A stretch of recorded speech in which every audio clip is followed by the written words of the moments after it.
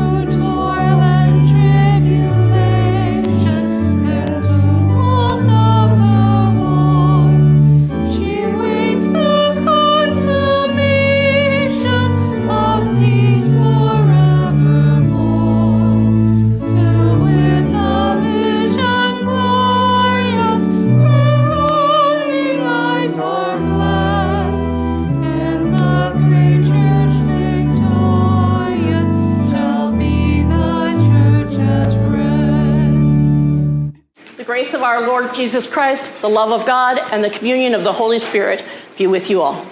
And also with you. Now is the time we have set aside for the children's message. In the first reading today, we heard about shepherds. Jeremiah 23:4. I will place shepherds over them who will tend them, and they will no longer be afraid or terrified, nor will any be missing, declares the Lord. Now, there are very few sheep in Juneau, so I'm guessing no one has met a shepherd here in town. A shepherd is a person who tends and rears sheep. Let's talk about what makes a good shepherd. A good shepherd knows each one of their sheep by name. They not only know their names, but they know everything about the sheep. They know what they sound like, He can tell by the way they cry if they are in trouble, lost, or sick. Sheep don't always pay attention to where they are going. Sometimes they are so concerned about what they're eating, they tend to wander off and get lost, and then the shepherd must go out and look for them. We are a lot like sheep. There are so many things going on around us, like school, sports, or work, that we sometimes forget about God and what he wants us to do. Instead of reading our Bibles and praying, we fill all of our time with other tasks and don't make time for God. We need the Holy Spirit to guide us and remind us about God. We need God to help us just like sheep need a shepherd to help them when they get in trouble. We need God to help us do the right things, and we can go to him when we are in trouble or scared, and he will comfort us. Sheep need the shepherd to save them when they are in trouble.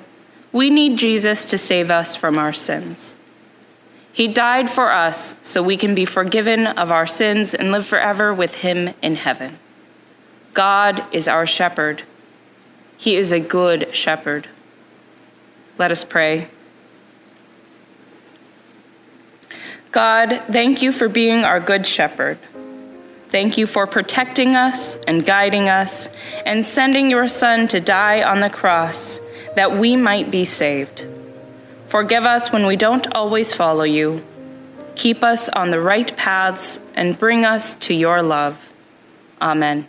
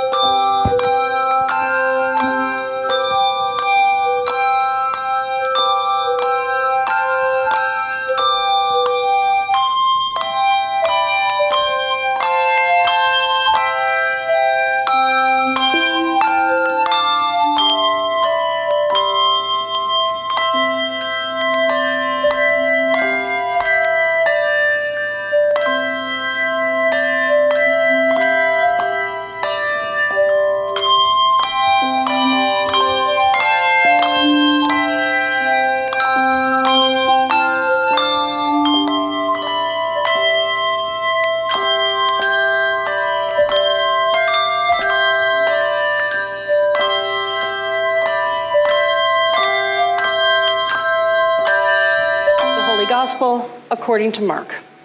Glory to you, O Lord. The apostles gathered around Jesus and told him all that they had done and taught. He said to them, "Come away to a deserted place all by yourselves and rest a while." For many were coming and going, and they had no leisure even to eat. And they went away in a boat to a deserted place by themselves.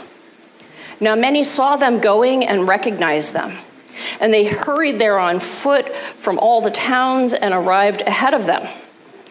As he went ashore, he saw a great crowd, and he had compassion for them, because they were like sheep without a shepherd. And he began to teach them many things. When they had crossed over, they came to a land at Gennesaret and moored the boat. When they got out of the boat, people at once recognized him and rushed about that whole region and began to bring the sick on mats to wherever they heard he was. And wherever he went, into villages or cities or farms, they laid the sick in the marketplaces and begged him that they might touch even the fringe of his cloak. And all who touched it were healed. The gospel of the Lord. Praise be you, O Lord Christ. You may be seated.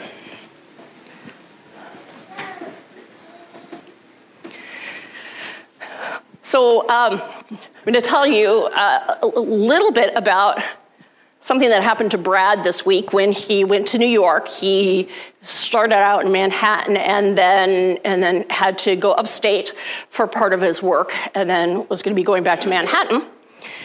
And, when you do that, you take a subset of your stuff with you to the subset of your trip.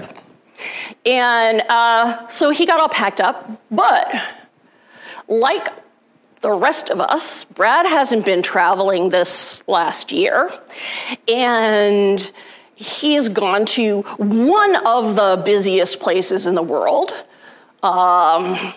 It's Grand Central. It's not Station, because that's the post office. Whatever, Grand Central, whatever, anyway.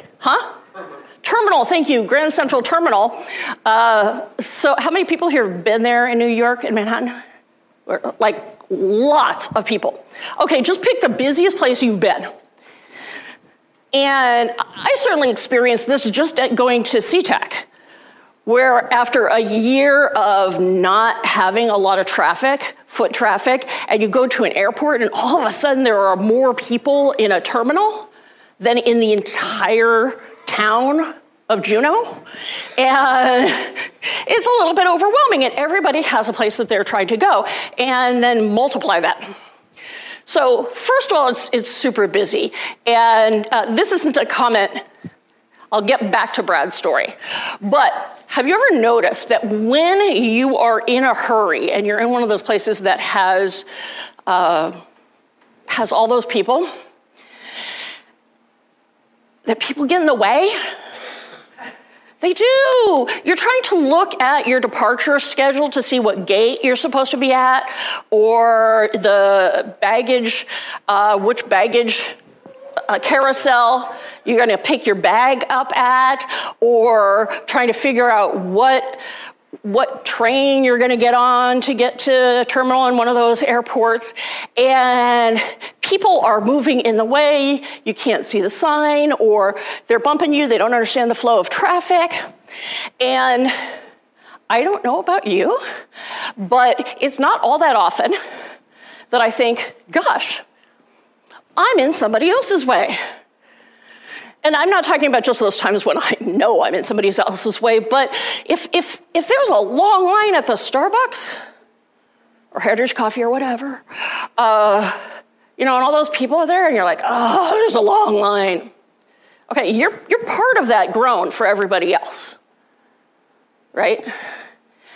And I'm going to talk about that because there's this sense that more and more people are coming, and these crowds are coming, and it's bustling, and they're pressing in. And it's hard to figure out. It's hard to figure out, okay, where is it that I want to go? What is it that I can do while I'm here? How can I do it and be kind to those people around me? And Jesus' reputation is building. Okay, back to Brad. So he's heading upstate.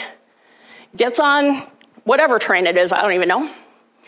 And then he's on a phone doing business call on something else. All of a sudden his stop comes up because, he's not a regular commuter on this. He jumps off and his bag doesn't come with him. Yeah. And, it's got all the expensive stuff because that's the stuff that you take with you when you go on a sub trip.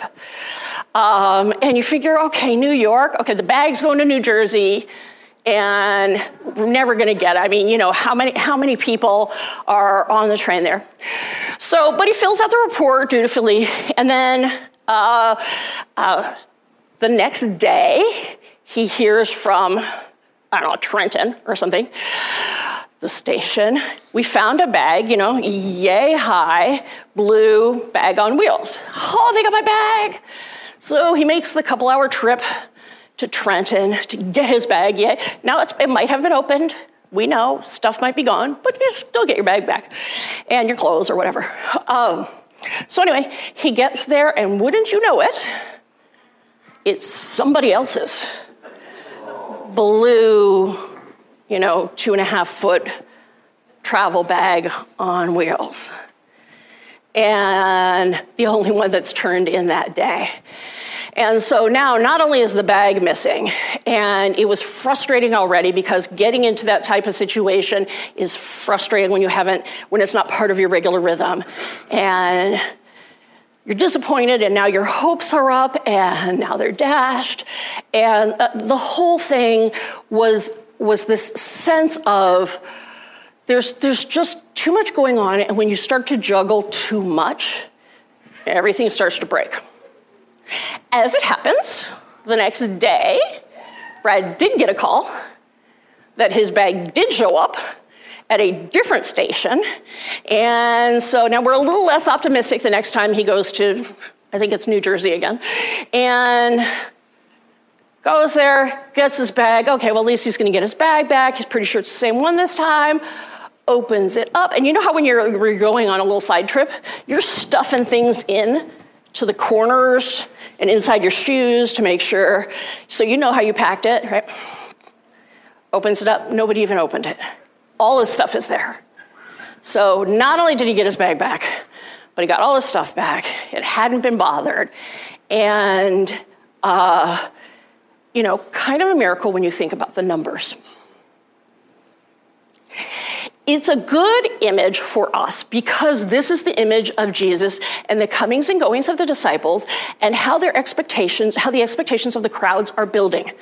Because has anybody here ever either been famous or hung out with somebody famous? Have you? Okay, what's it like when you're in public with a famous person? Or maybe you're getting the center of attention, but people don't want you. They want access to this other person. But they also start to want what hasn't been offered or what hasn't been promised. And people can get disappointed when they don't get what they want from a person who's getting a lot of attention, from a famous person. And so people are pressing in. Those who are friends are like, I'm trying to be a friend here, but people are clamoring to take. And Jesus' message is Jesus does heal, and he does call us to heal. And Jesus does feed, and Jesus does call us to feed. But that's the thing, Jesus calls us to feed. And when his crew is small and more people are coming with more and more expectations and they're bringing the sick to the markets and demanding healing, it's exhausting. And the people start to identify, where are we in this crowd? Am I the person that is in somebody else's way? It's easy for me to notice when somebody else is in my way. It's easy for me to notice when I can't see the arrivals board, or I can't reach my bag on the carousel, or, the doors slamming. I notice when it's inconveniencing me. But am I noticing when I'm in somebody else's way, or that I am part of a mass that is getting in somebody else's way? Because as the body of Christ, we have to figure out where we are in the complex choreography of the crowd as it builds. If we are the people who are hanging out with Jesus for the long term, the Lisas, I'm going to point to Lisa for this, the Lisas, it gets exhausting. And we have to be reminded to rest. Take some time away, because there will always be more need. There will always be more need. And so if we are in that place where we're doing a lot of ministry and we're caring for people and we're sharing and we're giving as much as we can, and it's starting to burn us out, or it's starting to damage our home relationships, or we've put ourselves in a position where there's just too much that we can't, that we're dropping and forgetting our bags on the train. That's an indication that it's time for us to go away and rest. And Jesus tells the disciples, come away and rest. They didn't even have time to eat. I'm going to guess everybody here has been at that point sometimes so busy, you're so busy, you realize, I haven't eaten in, however long. Because you get busy. And so identify if you're in that place. Because while there's in some cases an image of this self-sacrificing faithfulness of a good witness, who is it that makes the sacrifice? This should be an easy one. Who makes the sacrifice? Jesus! Yeah, Jesus. We are called to give. We are called to give as much as we can. And we are called to push ourselves to give. But the one who goes to the cross is Jesus. And anytime it's tempting for us to put ourselves on the cross, to become martyrs, we have to say, wait a minute, it's time for me to go and rest. Because I, too, am part of God's creation. And tending to that creation is part of being a healthy member of the church. And we have to notice, if we're part of the crowd that's clamoring, what are we asking for?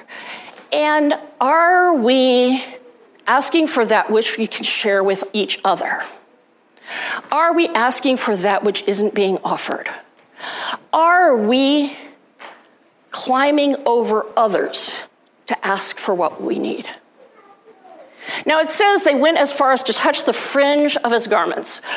Who knows what a fringe on the garments of a Jewish man at that time meant? Teacher? And observance. The fringe is part of a garment of observance. So the fringe is a religious garment, and so he is sharing, and it says they were healed. But we have to watch ourselves and trust that when we go to Jesus, yes, we will be healed. That is, in fact, offered. But how much of the crowd are we pressing in with? A lot of people who will be traveling who haven't traveled in over a year. So just notice the next time you're at a place that's exceptionally crowded, or there's no place to sit at the gate. The next time you're at an airport and there's no place to sit at the gate. You know how frustrating that is? Just ask yourself, where am I in this picture? And where am I in somebody else's picture? How much am I called to give? And when is it time to go away and rest? Because all of those pieces are part of being the flock. And we are promised a shepherd. We are promised a shepherd who will guide us in that process. We don't have to be the shepherd. But it's easy to lose track. It's easy to get lost. I mean, the whole shepherding imagery is that it's easy to get lost.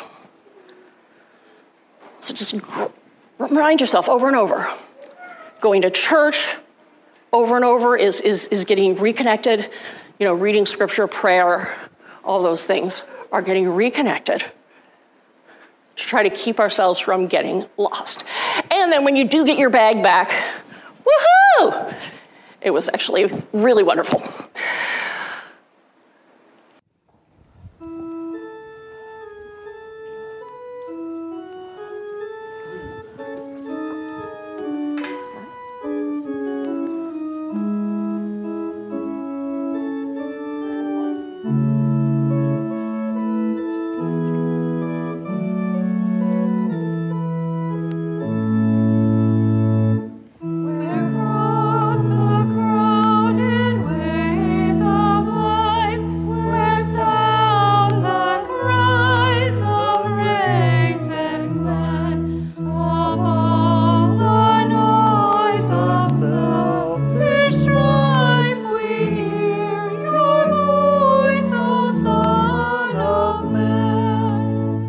This is the part of our service where we lift up our gifts to God. We offer ourselves, our time, and our possessions. Members, of course, are encouraged to give our regular tithes and offerings through an assigned number, and we have regular vehicles for doing that. You're invited to go to our website and use PayPal or one of the other donate buttons that we have on the website. You can make a special offering to the RLC on KINY ministry, which helps keep this on the air, or to the RLC food pantry, or to Juneau Live, which helps with community outreach. You're also more than welcome to come by in person or make a food donation. We encourage people also to be involved with the community and appreciate volunteers. All of these things are gathered together in song and prayer.